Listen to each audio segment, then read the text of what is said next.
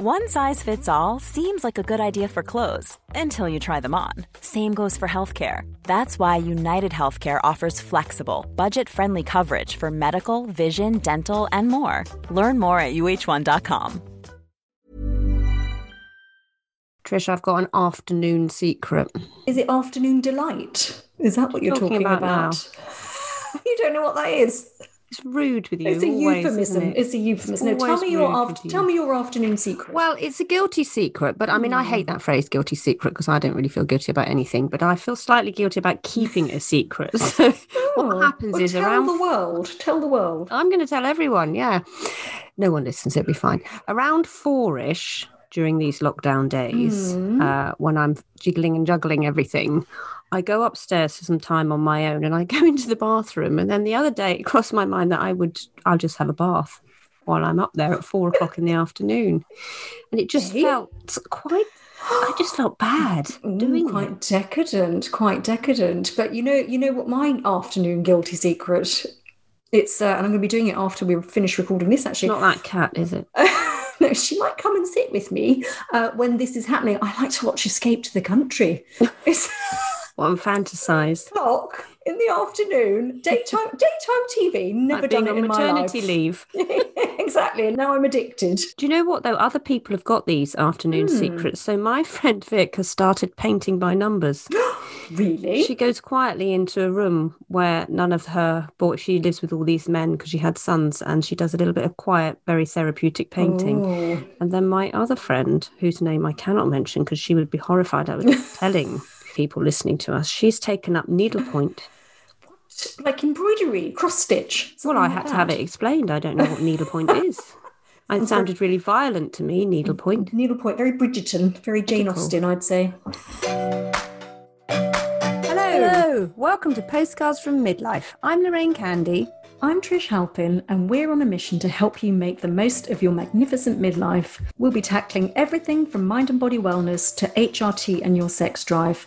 Lorraine and I are here to help you have a stylish second act and answer all your midlife questions on fashion, beauty, careers, relationships, family, and as always, the challenges and joys of parenting teens.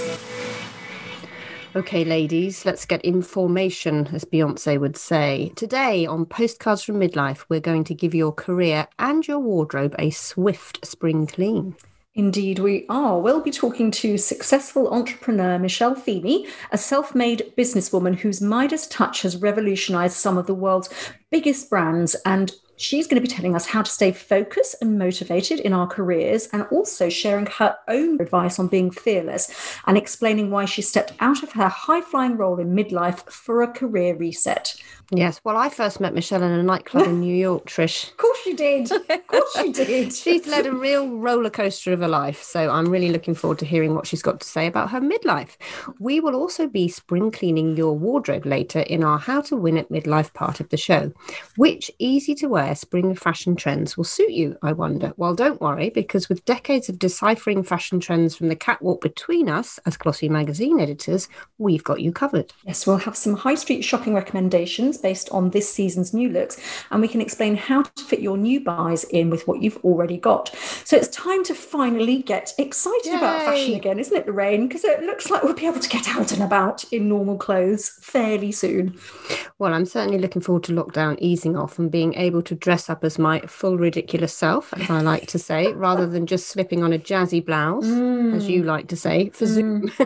And on that note, while I do love spending every waking minute of the day with my other half, James, in lockdown, I think we could all benefit from a bit of absence makes the heart grow fonder, don't you, Trish? Oh, God, yes, definitely. So our jibber jabber this week is a romp through the good, the bad, and the ugly parts of being cooped up with our partners for more than a year. So what have we learnt about them and ourselves? What will we do differently now we know this? And which moments in particular made us question those together forever vows we made when we first got married? Yeah, well, this is going to be quite a juicy one, I think. We've had some fun threads on this on our Facebook page, which kind of prompted us to think about relationships and what they mean in midlife. We did, indeed. So thank you once again to our lovely Facebook community. I hope you are enjoying our weekly live interviews on Instagram as well that we've been doing. And if you haven't joined us yet, do come to the Postcards from Midlife Facebook group and Instagram pages, where experts from every area of life will be there to guide you. Yes, it's a very great, very supportive community. And I don't really think there's anything else like postcards from midlife out there. So make the most of it. It's what we're here for. Anyway, on with the show, Agent Halpin. We've got quite a lot to get through. Now, Trish, something I read this week completely knocked me sideways. It sort of took the wind out of my emotional sails, as they say.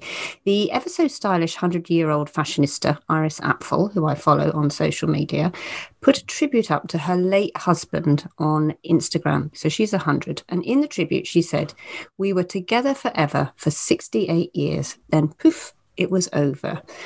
This is what made me think. So while we're comfortable in our place with our partners now, it was a real reminder for me that it could, and it will, just end overnight. Now, it's a midlife learning, and I'm not drifting off into the old melancholy side of the street here. I'm more about taking a moment to appreciate what I've got and to think about how lucky we are in this moment to be in our long-term relationships. It really made me stop and think. Mm-hmm.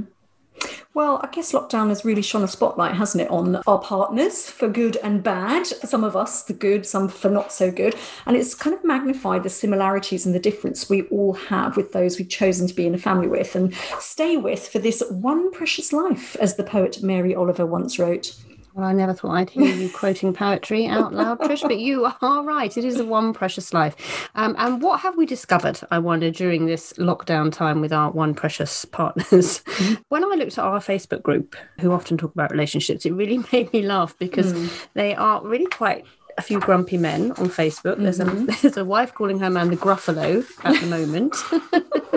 There was a woman who said that she's still getting over her husband referring to the Hoover as your Hoover in lockdown, as in, I have put your Hoover away for you. Oh, no. And another one wrote, "Please tell me that not all men turn grumpy when they reach middle age." She went on to say that in lockdown, she refused to go on a walk with her husband because he berates anybody who won't walk in single file. And she added, "He says he married me because of my positivity, but it's quite hard being positive when you're married to Victor Meldrew."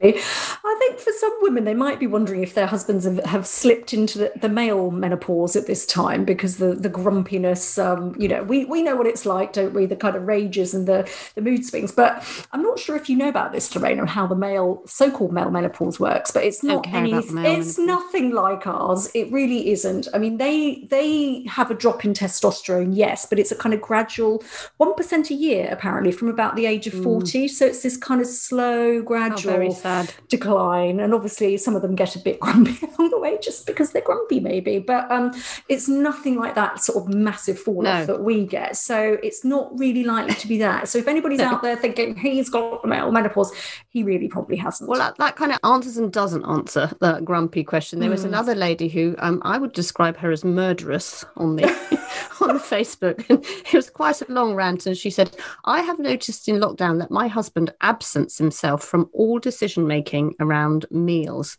I can see this is making you twitch a bit, yes, Trish, because Neil has the opposite problem. He's very involved, isn't he? We'll talk about that in a minute. Anyway, this lady said on Facebook, "I've put my foot down and asked for more help, and he has now started to announce, 'I've done such and such for you,'" which is no wonder he's breezing through the day cool as a cucumber. So we have been in lockdown long enough, haven't we? And it's a good job that we're all about to be freed, spend some time away from our other halves. Now, Trish, if I was to lock you in a room with Neil again for some considerable time, what have you learnt and what would you do? What have I learnt? Well, I have to say, thankfully, the sort of second time round lockdown, Neil has been going into work. So we have had a bit of a breather from each other. He's a photographer. Yeah, exactly. But first time round, I suppose it is that thing, you're getting to see all the good bits and the bad bits in high, it was almost like in high definition, which you haven't done for donkey's years. And I mean, as you know, Neil is super high energy, super positive, very opposite to the Mr. Grumpies. And he would do anything for anyone. He's helpful, he's practical, he fixes everything, great sense of fun and adventure. But just want to say that sometimes endless positivity can be just as annoying as the Victor Meldrews of this world. And I think, I think it was the stuff about laughing all the time when there are things that need to be taken seriously and not picking up cues. It's like the kids now just sit there at the dinner table going, "Read the signals, Dad, read the signals." Because, one of them is sort of a bit grumpy or, a bit quiet, or I might be, and he just doesn't pick up on those it's that emotional intelligence, isn't it? And it's because he wants everything to be fine all the time. And it's like, do you know what? Sometimes it's just fine to be quiet. But yeah, what about you and James? What have you it's hard discovered? to make that space, isn't it, away from someone in a house with, we've got the kids, all the children here as well. I guess the negative things I've noticed, which I didn't know before, is he's got a kind of incessant tidying up gene, which is, I do not have that. That does drive me absolutely mad. He has a very loud Zoom voice, which is fine when you're in an office, isn't it? But it's not. And bellowing. Oh, it's somehow, I don't know. It's not just the voice. It sort of feels like a massive self-importance. I know it's not, but it feels like that. And I've realised that he isn't me. So he's the absolute, near opposite of me, which is kind of a good thing. He takes a very long time to explain things, which drives me absolutely mad. Also, he has no interest in gossip. It's terrible. You know that thing where you exchange a chat over so he doesn't really know how WhatsApp works. He puts instructions on it. He doesn't put any humour on it. Okay, you married him for a reason. I know, but the good things are the good things. Come on, extremely calm and very, very patient, which has been amazing for the homeschooling. Actually, he does actually like to do all those boring things I don't like to do. So I feel guilty and think, oh dear, he's doing all that boring. Do you money call stuff. It his Hoover then? Is it his Hoover? No, but it's still a kind of default setting that certain things are without any communication.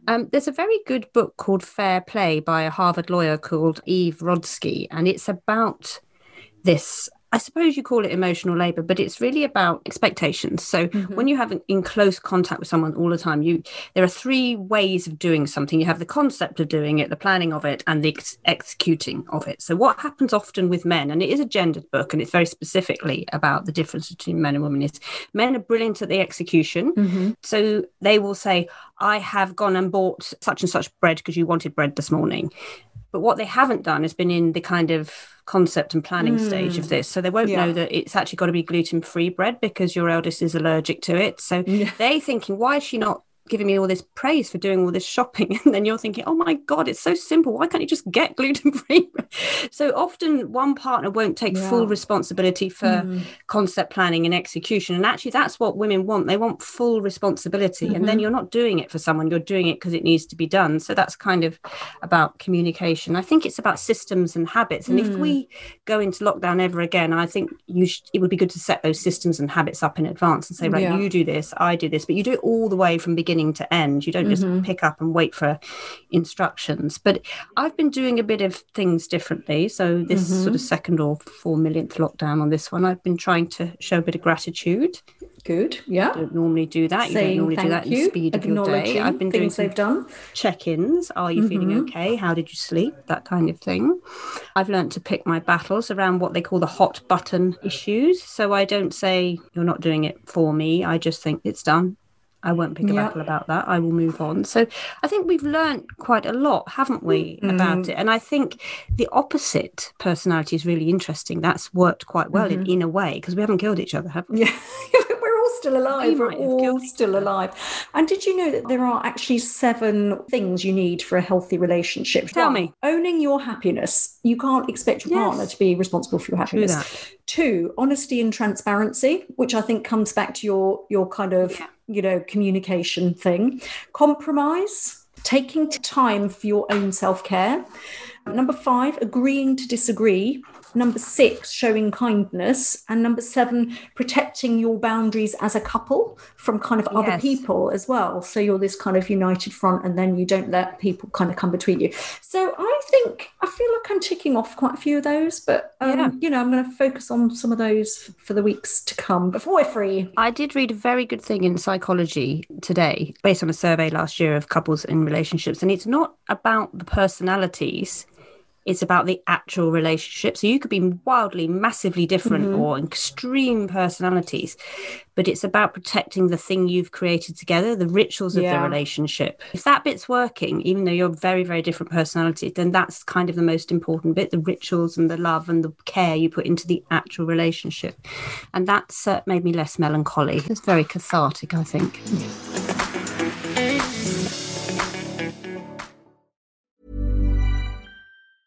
Planning for your next trip? Elevate your travel style with Quince. Quince has all the jet-setting essentials you'll want for your next getaway, like European linen, premium luggage options, buttery soft Italian leather bags, and so much more. And is all priced at 50 to 80% less than similar brands. Plus, Quince only works with factories that use safe and ethical manufacturing practices. Pack your bags with high-quality essentials you'll be wearing for vacations to come with Quince. Go to quince.com/pack for free shipping and 365-day returns.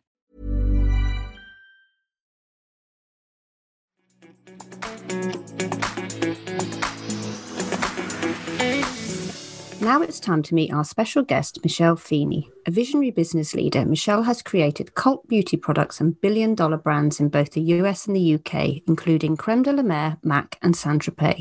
And it's safe to say she's shaking up the beauty industry once again with her latest venture, the sustainable vegan British fragrance brand, Floral Street. Michelle is married to Mark Neal, the managing director of Mountain Warehouse, and has 2 children, Harry and Emma. Welcome to Postcards from Midlife, Michelle. Thank you very much for having me. Now, we've all known each other, the three of us, haven't we, for a very long time throughout our careers. But before we get on to talk about your amazing career journey and success, we'd love to know where it all started. Tell us about your background and where did you grow up? And were you encouraged to dream big by your family in terms of your career? I guess so. I mean, I grew up in Birmingham. My mum's Irish and my father is of that descent. But yes, they were dreamers. You know, they both came from not very much. My mum had left a really more privileged life in Ireland to come to the UK because there was no work for her father. But my dad came from quite a humble background and they both aspired. They took risks, you know, they saw an ad in a paper, live in on top of a store and run a store, and they took it and they moved from Birmingham to Coventry, you know, and they just jumped in. And I think they jumped in all their life and took risks. And I think the best part about growing up it was an immigrant kind of community, basically. 60s and 70s in Birmingham. I did Irish dancing, I play the accordion, things you don't know about me, but it makes you feel really secure in who you are, you know? And I think it also helps you see things differently. Even though Irish, you wouldn't think it was a different language, it totally is, you know, the way it's constructed, and you have to join a lot of dots in there and you have to widen your acceptance. You know, we grew up with Jamaicans and Irish, and it was fabulous. So you learnt about fitting in then, I guess, didn't you? I suppose for our listeners, Gen X listeners, one of the first jobs you did was at the legendary PR agency, Lynn Franks. You're 57 now, so you're smack bang in the middle of what would have been the 80s in that kind of very fab era. Talk us through what it was like working there, and what did you learn from Lynn? Visionary and fantastic. I was a bit scared of her, of course, as everybody was, but my first job was fashion show production with Leslie Goring, and I worked for no money. So I'd you know, gone to Polytechnic and got on a bus and come down. Anyway, and so I worked for amazing women. They had come out of the 60s, and so they were creating new things. Yeah. And Lynn really was a brand builder before it even had a label. And it was amazing. I mean, we drank too much all the time. I guess we should just reframe it for the listeners. She's basically the character who allegedly Eddie was based on, isn't she? She's that fine. I mean, there were so many women who were like that in the industry, ab-fab women, weren't there? They were absolutely fabulous, weren't they? But it was based on her and us because we did the PR for French and Saunders, so they used to come in on the office all the time. So they didn't really have to write very much. It was just like, you know, taking notes. And I remember watching Absolutely Fabulous and thinking, oh my God, this is so not funny. This is me. This is what happened. There was a lot of women that were empowering other women in a kind of a go on, do it. I was 26. I was a director. I had a company car. I was put in charge of building a beauty division with big budgets and big people. And it was all about creativity and going where no one else could go. And I think if you look at what was the PR industry then, and even magazines, it was the one bit of society where you didn't have to have a degree, you just jumped in. And women dominated. And women dominated. And there was a lot of women we could look up to as well. You know, Eve Pollard's one of my friends who you know, but she was the first female editor of a newspaper. She edited the Sunday Mirror. Yeah, she gave me my first ever job. There you go. Yeah, Claudia Winkleman's mum. Yeah. It was women empowering women. I learned to be brave. I learned to trust ideas. Well, it was quite good for you, wasn't it? Because you then went to New York, which was a completely different environment. You went to work for Mac in New York, and that was very, I would assume, much more cutthroat, competitive, and a little bit more ruthless. And that sort of 24 hours on call, working all the time. You had a child as well, didn't you? Yeah. So talk us through the New York move, because that sounds ever more glamorous. I fell in love in London with the father of my child. He was a record producer and he had a big album to produce. And he said, "Do you want to come to London?" So Lynn pulled me into her office and she said, "What do you want to go there for?" You know, to New York. She tried to stop me, and I said, "Look, I'm going." I had no plan, no visa, nothing. And I built my own company, basically from scratch in New York. And New York was an amazing place because people would barter with you. They'd say, "You can do this, I can do that. Let's swap skills to help each other." And I developed the products of Bumble and Bumble. That was my first client. And he gave me space above the Bumble store in the middle of Manhattan. They couldn't afford to pay me enough. So he said, "Look, I'll give you some space." And I built a company. I ended up running all the PR for the major nightclubs, launching Club USA, all these things. I met you in a nightclub. I remember that. I think I did. And I got headhunted because of my good work. I tell you what Lynn Franks had prepared me for, and London of the 80s. What Americans aren't great at is seeing things differently and ideas. But what they are good at is empowering you with resource to make the idea happen. So I could get away with quite a lot moving into corporate Estee Lauder companies. You know, I could get away with being the quirky Brits. Yeah. And then when they realised that my ideas made a lot of money for the company, they go, "Great, you're fantastic, here's some more." And that's what I love about America. They reward you. But I did become a single mom during that time with Harry. Hard work though, surely. I was the only person on the 42nd floor of the General Motors building, which is where I have my office, by the way, which was amazing, out overlooking Central Park. I was the only person with a child on the whole floor. Let alone a single mom sort of thing. So it made me really want to prove that I was better. So, you know, when there was 5 foot of snow outside, I used to put Harry on my back and I'd walk to work. Nobody else was in, but I would walk in and do the work. So I think every little bit of your life, if you are open to it, prepares you for the next bit of your life. By this stage in your life, you've learned how to take risks, you've learned how to build brands, you felt empowered and brave. At that point, you launched Crème de la Mer, didn't you? Which is quite an amazing story. It was an unknown brand. They had a saying at Lauder, which was good work gets rewarded with more work, and not necessarily any more money, but more work. And I'd done this great job and I'd launched the Tommy Hilfiger fragrance. And the president of that brand said, "We've just acquired this." And it wasn't even a brand. It was a pot of cream owned by a scientist who had died, and his daughter had taken over the business, and they made it in a garage on the west coast of America. And it had this small following, but of wealthy women across America. It was really small, and they acquired it for not very much money. And he said, "What, do something with this?" And I looked into the story, and the story was phenomenal. And then I thought, it was a lot of money. It was a cream that changed the face of pricing of skincare. Yeah, it was, I mean, just to put it in context, it was so expensive, wasn't it? Which made it really wantable, which seems very contrary in many ways. I know, but aren't we mad as women? So anyway, I thought this is a rock and roll sort of cream, but it needs a woman who's got a lot of disposable income.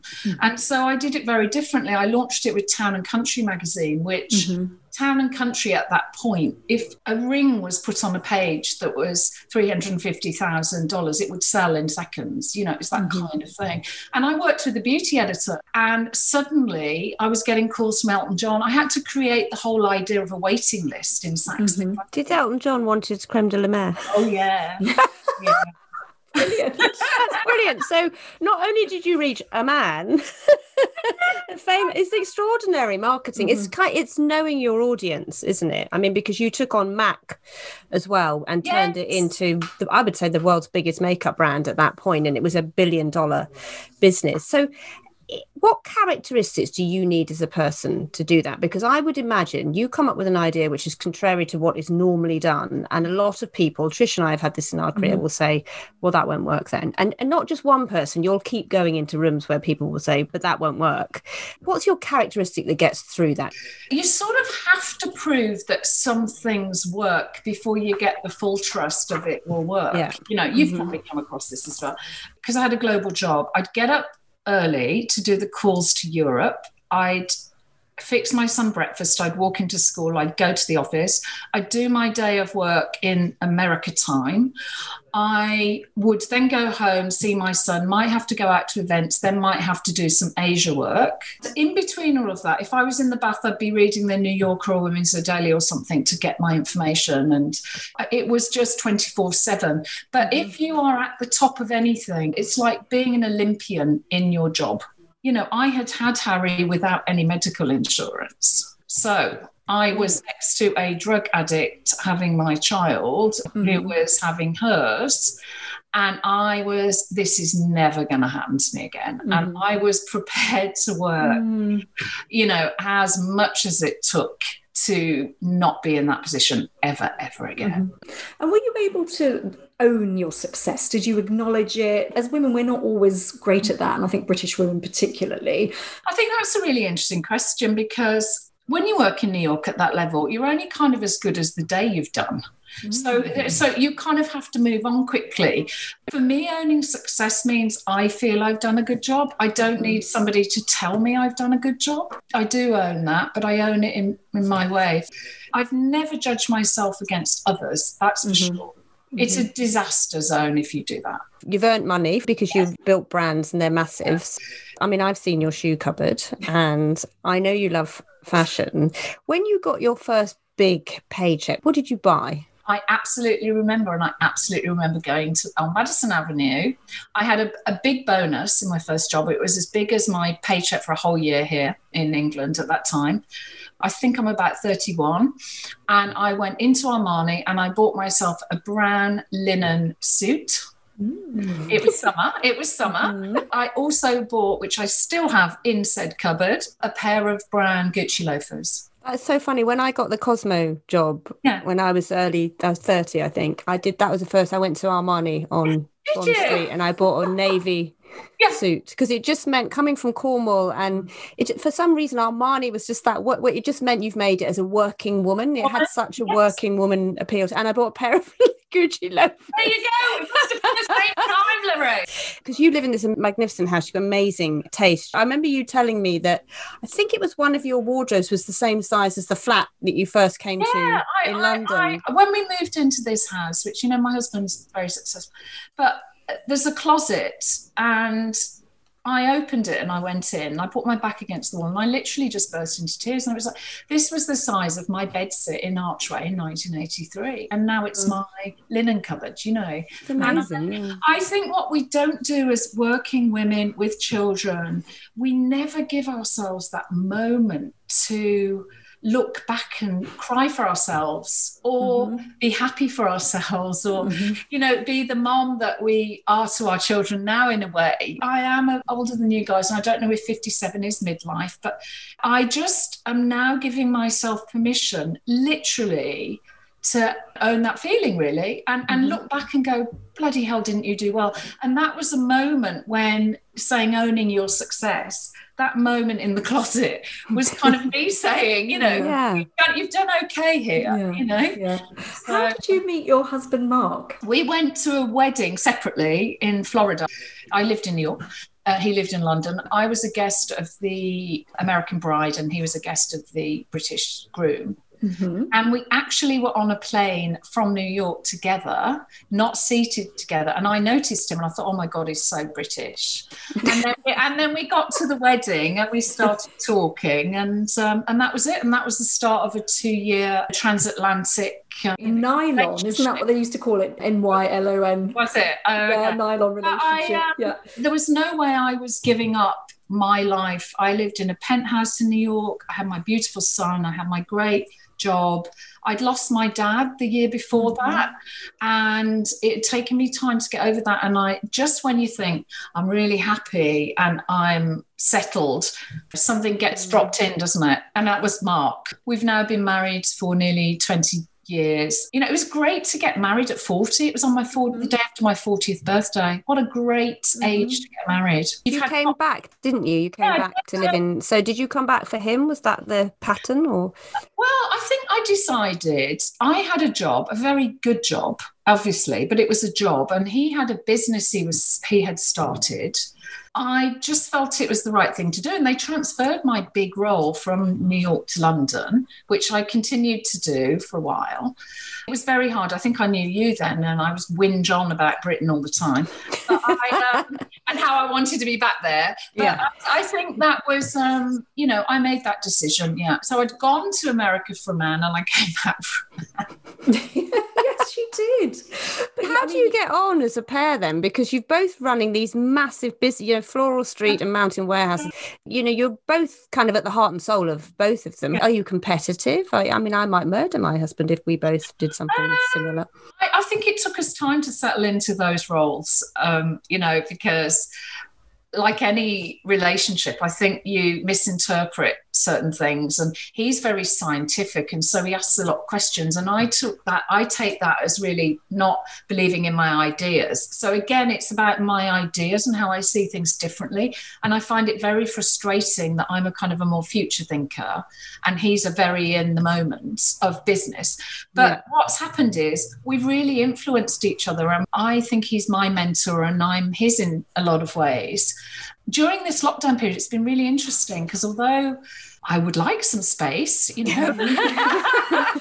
I think we've seen us both really hunker down together and support each other on those big challenges we've had in this year.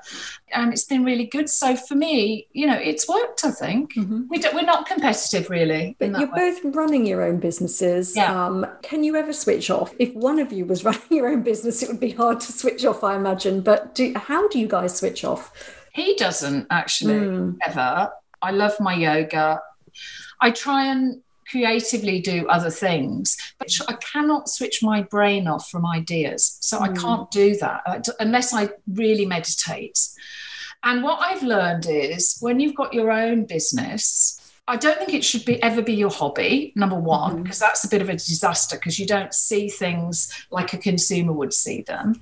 On the other hand, got to really love and want to breathe it at all time. And I think what I learned in America, I loved my role at Mac and I loved working that hard. And I loved it consuming me. And I loved the opportunities, the doors opened. And I loved the fact I could involve my son. My boss was a great boss, John Dempsey. And if I was working in LA, we'd bring Harry out. Of course, I had nanny support. You cannot do these things. No, any woman that pretends that they don't want help is ridiculous. It's not helpful to pretend that. It's really unhelpful for all of us. Yeah. What I do is my life. The Lauders themselves, Evelyn and Leonard, when I was lucky enough to work close to them, they had their best conversations around the dinner table about business with their kids in tow, and I think it taught me that you don't have to demark things. In fact, it puts more stress on you as a working mom to think, I should be over by 7:00 because, that's my kids' time. I'm not one of those people anyway. I'm not judging people that are, but I'm not. And what have you learned, do you think, from, that's quite a contrary attitude, because I think Trish and I have been through phases where we felt we shouldn't really mention our children at work. I asked for a 9-day fortnight and it was almost unheard of. And that was in women's magazines. I know. What have you learned about asking for those things that women need? You can only ask that if you're willing to be dedicated and you're really good at what you do. I mean, I was quite in shock when I came back to England, and the maternity leave is very long. I felt very, because in America if you're lucky, you get 6 weeks. Yeah. I took 1 week with my son, 1 week.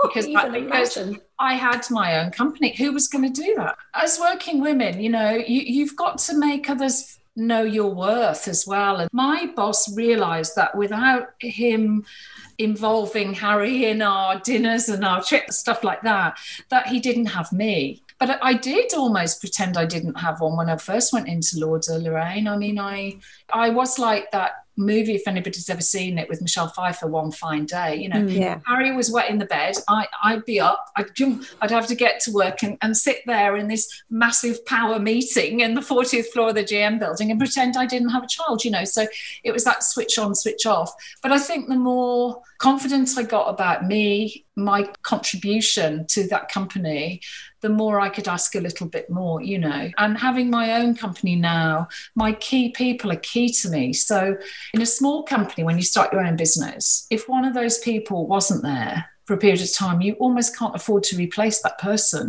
So moving into kind of midlife territory, at 51, you decided to take a gap year, which we find really interesting. Now, obviously, financially, you were in a position to do that. But given everything you've said about career, your drive, your living it, that seems like quite an interesting choice to make at that time. What was going on then that prompted you to do that? I'd sold Saint-Tropez and I'd made my first big chunk of money for myself. I wasn't very well and I didn't know why. And I'd gone through a lot, actually, so talking about sort of menopausal things, but Perry, I think, as well. I just was exhausted. And I think my adrenals had been so high for so long that, you know, I thought if I don't do this, I'm going to get really ill. So I tried to take some time off when I'd left Estée Lauder in London before I went into taking on the role of CEO of Saint-Tropez, and I couldn't do it. I kept sitting in front of my computer and, you know, trying to cobble something together. But I was ready this time. And I thought, if I'm going to do it, because I couldn't do it last time, I'm going to do it properly. I'm going to disconnect from fashion and beauty. And I'm going to just cook. I'm going to be present. I'm going to be there for my kids, but also kind of be a bit of a teenager so that, you know, sometimes I'd be lying on the sofa when everybody got in and they'd say, what's for dinner? I'd say, I don't know. But giving myself permission to read a book in the day was the hardest thing I've ever done since I was like a teenager, really. Talk us through your perimenopause then, because I know you were one of the first people to talk to me when I said, I don't know what's happening here. I think I'm going a bit mad. And you said, you're not. This is probably perimenopause. Go and see your doctor, talk about HRT. So how were you aware of it? And when did it start? Tell me your journey on that. Well, I think, to be honest, I had, if we're women to women here, when I left my big job, my son, who I had uprooted from the States and moved back to London at 13, decided he wanted to go back and live there. So he left. I'd had 2 miscarriages. I got really, really depressed. I got some help for that. And then I think that was when all my body started changing and I didn't know what was happening either. And I think doctors always say, oh you're depressed, you know, here's and I started to do some research, and I always love my friends that are a bit older than me. Yeah. They go, you know, here you go. And the book I think I gave you, Christine Northrup, she gave to me, and then I've passed it on to you, you know. And I read this book and I was like, oh my God. Makes sense. It makes sense. And so that's when I started taking my health, my hormones, and educating my husband. I've made him read that book, you know, It's My Hormones, I'm Not Going Mad. They can't really understand at all, can they? No, because it's almost like an overnight change, and it's not that you just don't feel good, it's your personality changes. And I think that's the confusing thing for GPs, isn't it? You know, it seems to go on for bloody ever, man. It's annoying. I think we have to tell our kids it doesn't just go, oh, I was menopausal, now I'm not. You know, it's just what is better is I know what I'm dealing with, and therefore I kind of adjust myself and my health a little bit for that, and my behaviour. And I also advise people, if you're having a bad day and you've got a really important meeting or anything in that day, try and move it.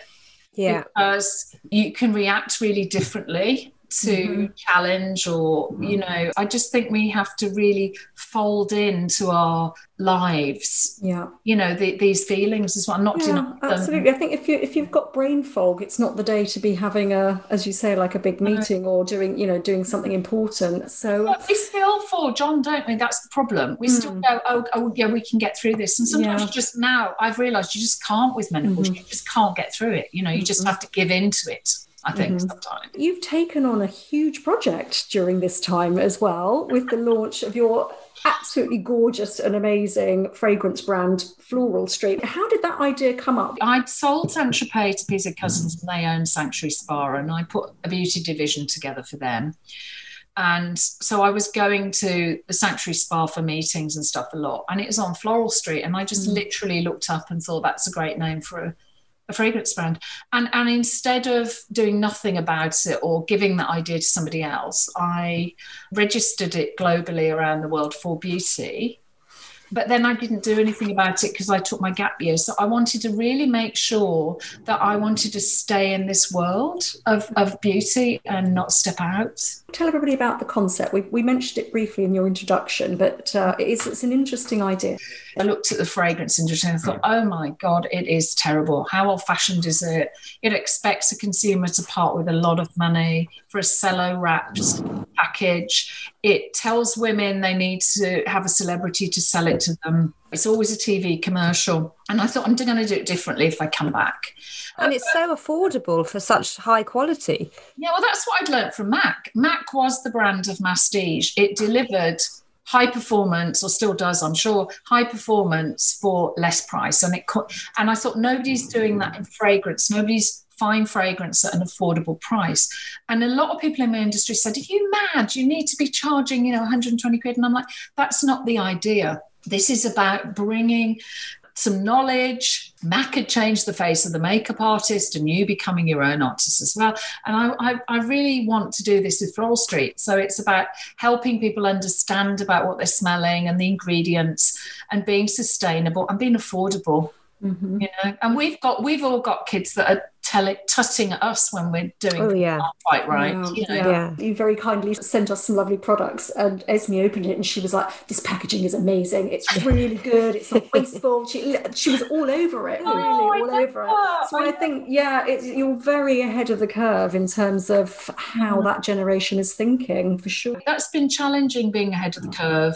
It's hard to have people understand where you're coming from. And 3 years ago when we launched this, I could hardly get any, but thank you, Lorraine, you were the one that saw and wrote about it. But everybody was still in the past. And now what's happened is, I'm so proud. We're being copied now. Yeah, I know. But also, it's just that we've got every retailer in America, an e-tailer, wants us, and the business is growing. This, group of women from here doing things differently are wanted around the world because we trusted in the idea I had, So you're very good at future trend spotting. So you're always sort of trusting your instinct that it's right. So, and it's persuading everyone else to believe that before you know it's right. So what's coming up next? What is the future trend for Michelle Feeney? Oh, that's interesting. Well, we're building a lot, the business. I'm layering on lots of new products, learning more about sustainability and how we can fold that in. I don't know, something's fueled me up, Lorraine, now. Oh. I feel I'm like,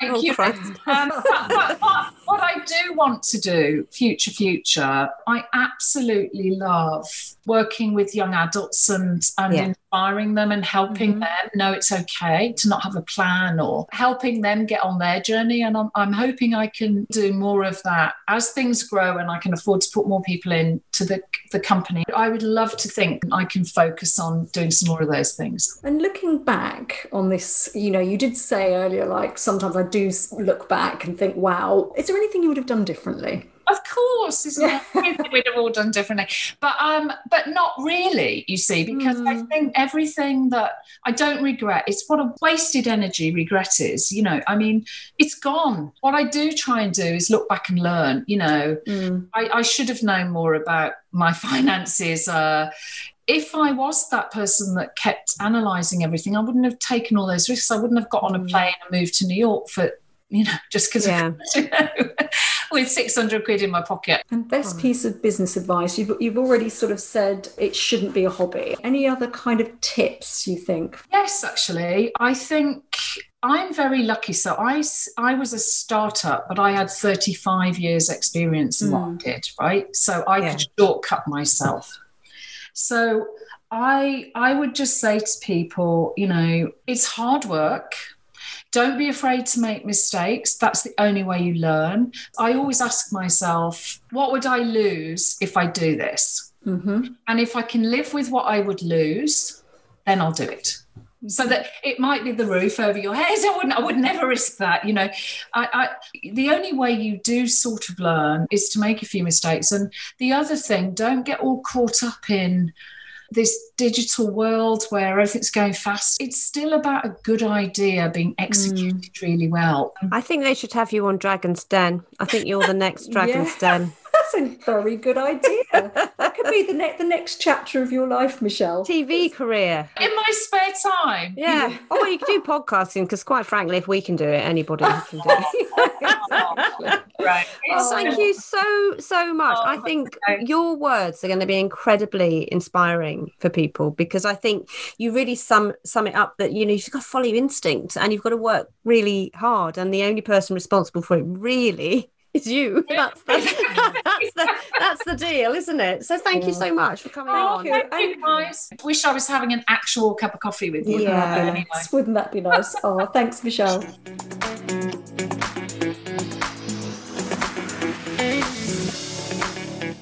So, welcome to the How to Win at Midlife part of the show. Now, Trish, I am so excited about getting dressed up, as it were, that I can barely contain it. So, I bought myself a stripy red T-shirt this morning, and I'm just excited, and I haven't even got it yet. Oh, right. Ordered it online. What a surprise. Stripes are back again. The spring, summer, they're back, but red this time. That sounds nice. Well, without getting too Anna Winter about it, stripes are always in. So, where do we start with this? This is your wardrobe spring clean. This is advice you can't get anywhere else, given our backgrounds, isn't it? Well, yes, because we're used to looking at the catwalk shows and then picking the big themes for those glossy magazines that we used to work on and using amazing pictures of fabulous clothes. But it's a bit trickier to do on a podcast, isn't it? Because we're going to have to be very good at describing. So, I mean, how will our listeners know? You are sat in front of me wearing all the latest spring 2021 trends, which is, as I can see here, a bralette under a crop top, and what is now being referred to in the spring magazine style pages as the ridiculous shoe. Well, they're just going to have to imagine me in that get-up, aren't they, Trish? Well, I'm not, obviously, and those are the extreme ends of these new trends this season, because the reality is you won't see either of us wearing a bralette outside of our own houses, but there are some really lovely things coming through, which I guess are a reaction to all the loungewear that's dominated the last year or so. Shall I talk you through the three things that I'm going to go for spring, summer, which I think everyone can benefit from? I'm going to go for fuchsia pink. Now, you may look at my Celtic colouring and think, how can that woman wear fuchsia pink? She has no blood in her. Pink person is very good on you. But fuchsia, that's bright, isn't it? That's very bright. Very bright. Yeah. But I think it would be nice to have a fuchsia pink bag. Again, does such a thing exist? So it does, and I know where to get one. There are some really nice ones on the outlet, actually. There's a Regina Peo one, around 140 quid. There's a Vanessa Bruno one I like. But if you want pink as in clothing pink, then Zara, H&M, Mango, and actually Ghost have got some fantastic, really, really bright pinks. So I should be wearing pink for all my multitude of appearances around the country. Outside the school gates. Outside the school gate, yeah. And the other thing I'm going to get, which is a very un-me thing, but it is a very thing that is happening for spring, summer 2021, is I'm going to get a floral eider-down quilted jacket. What about that? What? That sounds a bit Mary Berry. I don't know. Quilted floral. like You just compared me to Mary Berry. Well, I don't know. That's who sprang to thump you if I was there. mind. Yeah, go on. Just No, tell I me love more, her, because obviously. I don't know about this. Tell me Kind of like a something. little kimono jacket. This Yes. is something that's really difficult actually to get right, because you Yeah. can go a bit crafty, arty geography teacher if you get it wrong from the right, okay. 1970s. But Anthropology has a really lovely one, and it's that in between jacket, isn't it? You can wear it out, and it's it's a classic spring thing. And Other Stories has a really nice one, and Cézanne, which is a French brand, which I absolutely love. Really reasonable, have a really lovely one. So have a look at those. Toast and Hush have got some as well. But just go for slightly more muted colours. Don't go jazzy, as you would say. Don't go big, bright colours, because that will look like lunatic. But so you just need to have tiny print, muted colours, and they've got a sort of kimono feel, so they tie across the front. The other thing I've got, which is very sensible and normal, and you'll like this, and we both like this, Trish, is that there's a lot of dark denim. Yes. So I want a dark denim shirt. I ideally want the Gabriella Hearst one, which is £600. That would be a bit silly. Okay, that would be silly. Yes. There is lot a of Victoria pounds. Beckham one on the VB range for 116, which I think is that's worth not bad. investment. Yeah. But again, Cézanne have got some of those. Arquette have got some. There's some And really are you great. talking just like classic denim shirt, but it's No, got dark. But no, Very but the dark. style of it is just your classic denim shirt. Yes. Yeah, And the I would shape, have it the done up. buttons. You'd have it all done up right to the top button done up. Yeah, I don't want to look like a country and western singer from somewhere else. A Because part-time I job. can't sing, can I? You know that, don't you? Theory have got some. Align, Aligne, which is a really brilliant online only brand, have got some as well. And actually, it's also worth checking out My Wardrobe HQ, where you can either rent things or buy them. And obviously, I am going to go for sailor chic, because I do like a stripe. So I shall have all the trousers are high-waisted and wide. Yes. There are some things I'm not going for this season. There are Go on trends that then. are out there. I'm not going for a maxi skirt, because I'm a midget, so that would look ridiculous. Yeah. I won't be wearing a crop top or a bralette. I'm walking away from black and white. There's a lot about that out Yeah. there, because I just think it's not the season for that. I'm not going to be putting any bows in my hair. I find that childish, even though there are quite a lot of them. No, not over 40, I don't But think. there are no. some very short skirts, Trish, Oh, yes, minis are back. Yeah, the mini which is back. I know you like. Yeah. Well, do you know what I was contemplating? Because I was quite partial to a mini, but obviously Yes, I the know. secret is you've got to wear good black tights, good tights. There's no like, you can't have any leg on. Not unless you're Helena Christensen, and that yes, is a very long leg. Yes, That's a the long thing. tanned golden. They're not minis on you and me, are they, Trish? They're sort of just above the knee. mid-thigh Yeah. lengths. Yes, exactly. What are you getting? What will you Well, be buying? I'm not going super trends. I'm going more just for some kind of little individual pieces in my wardrobe, because I feel like I need to get back out there and then maybe kind of work it out. But I quite like these statement collar knits. Have you seen them? It's like a lovely little knitted cardigan, and then it's got this big mad kind of. It's almost like, imagine your grandma's doilies that she had on her table, sort of around the collar. Like Where are you going with this?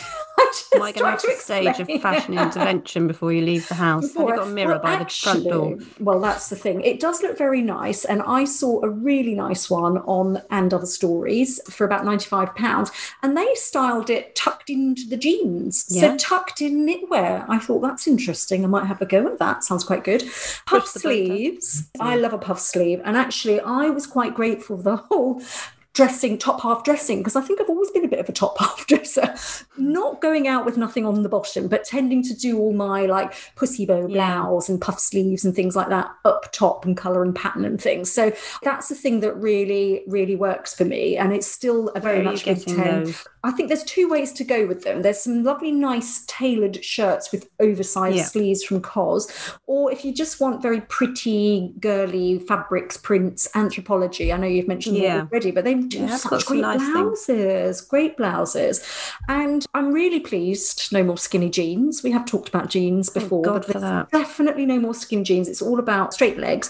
And I was talking to actually a personal stylist called Prue White, who said that her secret recommendation is the Arquette jeans. They're £69, and she says they're absolutely brilliant. So high-waisted. So Arquette. Well, some are high-waisted. Yeah, they're not. There's none of this low-rise business. Absolutely not going to be doing any muffin top.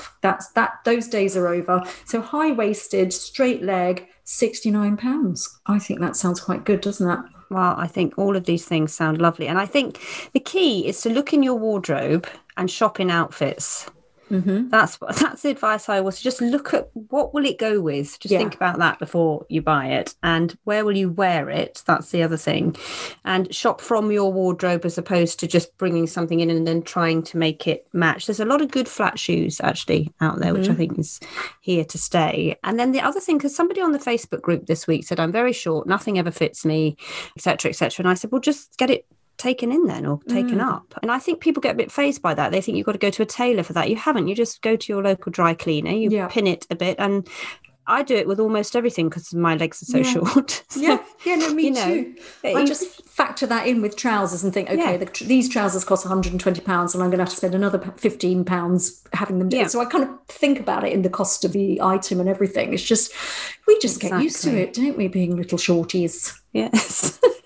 Well, that brings us to the end of our short but sweet spring fashion roundup. So roll on summer and do let us know what you've bought and how it looks on our Facebook page.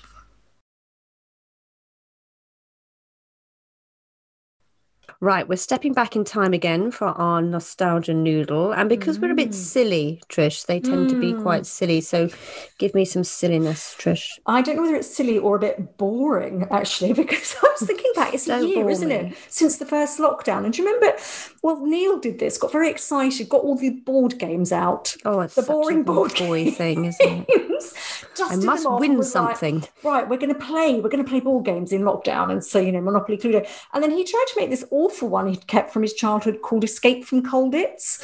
And it's the most long, convoluted overtones for people trapped in lockdown, quite frankly. Yeah, really difficult game. And of course, I kind of read the box. It was actually designed by some real soldier, commando type people who had escaped from Colditz. Anyway, that got me thinking about one of my favourite board games from childhood. And I don't know whether you knew this one. Poker. No.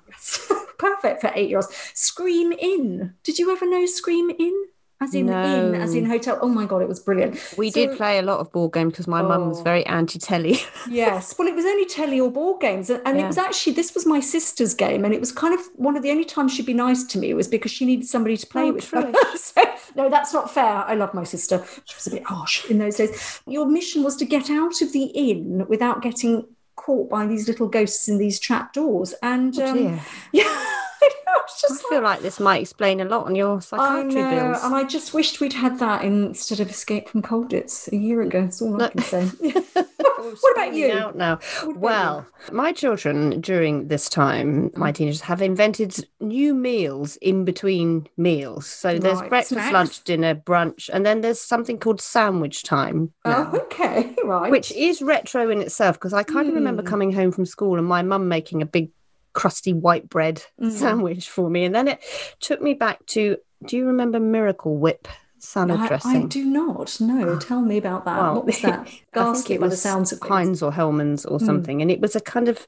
disgusting salad dressing. There was not mayonnaise, but not a salad, not salad dressing. So it was some awful in-between thing called Miracle Whip. And you would put it on your anything you had in a sandwich, you would just put it on the sandwich. And we had a lot of that. It was very cheap. And we also used to have salmon spread. Do you remember? Gag. Yeah, gag. And they weren't really called spreads then. That was a bit posh, a spread. They were called pastes. So you'd have a salmon paste sandwich in the 80s. Yes. I was thinking, what would children remember now? They would look back and say, do you remember my mum used to make me avocados, I think they'd say. Avocados. Do you remember all those avocados we ate? Kit asked me to get from the supermarket the other day, and I had to do a double take because he said, can I get some peri mayonnaise? And I thought he said, can you get me some perimenopause? Peri mayonnaise. Yeah. Perimenopause. It's very similar. Sourdough, they'd say. Do you remember that awful sourdough chunks of bread? Avocados. Krispy Kreme donuts, they'll say. Do you remember when we used to eat those donuts covered in terrible things? Anyway, so I went back to sandwiches. Yes, very good. Well, that brings us to the end of this episode of Postcards from Midlife. Thank you so much for listening, and if you enjoyed it, please tell your friends and all the midlife women you know. And remember to subscribe on your podcast provider, and please rate and review us too. And for those who ask about all the things we mentioned in this podcast, we put all the details on our private Facebook group. Yes, so don't forget to join us on there, and you can also join us on Instagram or email us at hello@postcardsfrommidlife.com. Goodbye. Bye.